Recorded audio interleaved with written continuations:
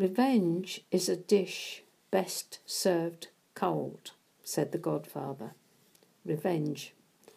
One of the most basic instincts of the fallen condition. You just wait, I'll get you back for that. A dish best served cold.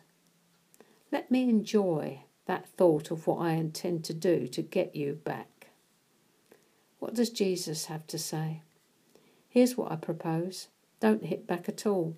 If someone strikes you, stand there and take it. That is not what we had in mind, most of us, that is. So why would the Lord allow such a thing to happen, that someone slapped us? To show what's on the inside, that's why. Resentment, rebellion, revenge, retaliation, I'll get you, payback, it's only Lent.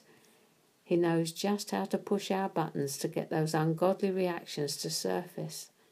How kind is that? When they surface, we get the opportunity to face and acknowledge them and get free. That's kind, not condemnation. We can't get free from something we won't admit we have. Time to fess up then. Just what ungodly reactions do you need to admit to? Wouldn't that be nice, to be set free from that desire, oh, it's that word again, to avenge yourself, to pay back like for like, or even get a bit more for good measure. So who really needs to turn the other cheek? The one who wants revenge is the answer. He wants to set us free. Let's look at how Jesus and Paul dealt with it. John 18:22-23 NIV.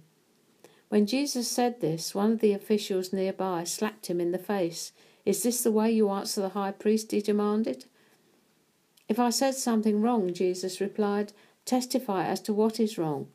But if I spoke the truth, why did you strike me? No revenge there. Why didn't Jesus react? There was nothing in him. No resentment, no revenge, no rebellion, no retaliation, no desire to get even. He was without sin. What about Paul then? He was a man. Acts 23, 1-5. Paul looked straight at the Sanhedrin and said, My brothers, I have fulfilled my duty to God in all good conscience to this day. At this the high priest Ananias ordered those standing near Paul to strike him on the mouth. Paul then said to him, God will strike you, you whitewashed wall. You sit there to judge me according to the law, yet you yourself violate the law by commanding that I be struck. Those who were standing near Paul said, How dare you insult God's high priest? Paul replied, Brothers, I did not realize that he was the high priest, for it is written, Do not speak evil about the ruler of your people. In the first instance, though his response was straight, it wasn't uttered with a wrong attitude, and the second time he apologized. Attitude, we will find in the kingdom, determines altitude. But we'll talk more on that tomorrow.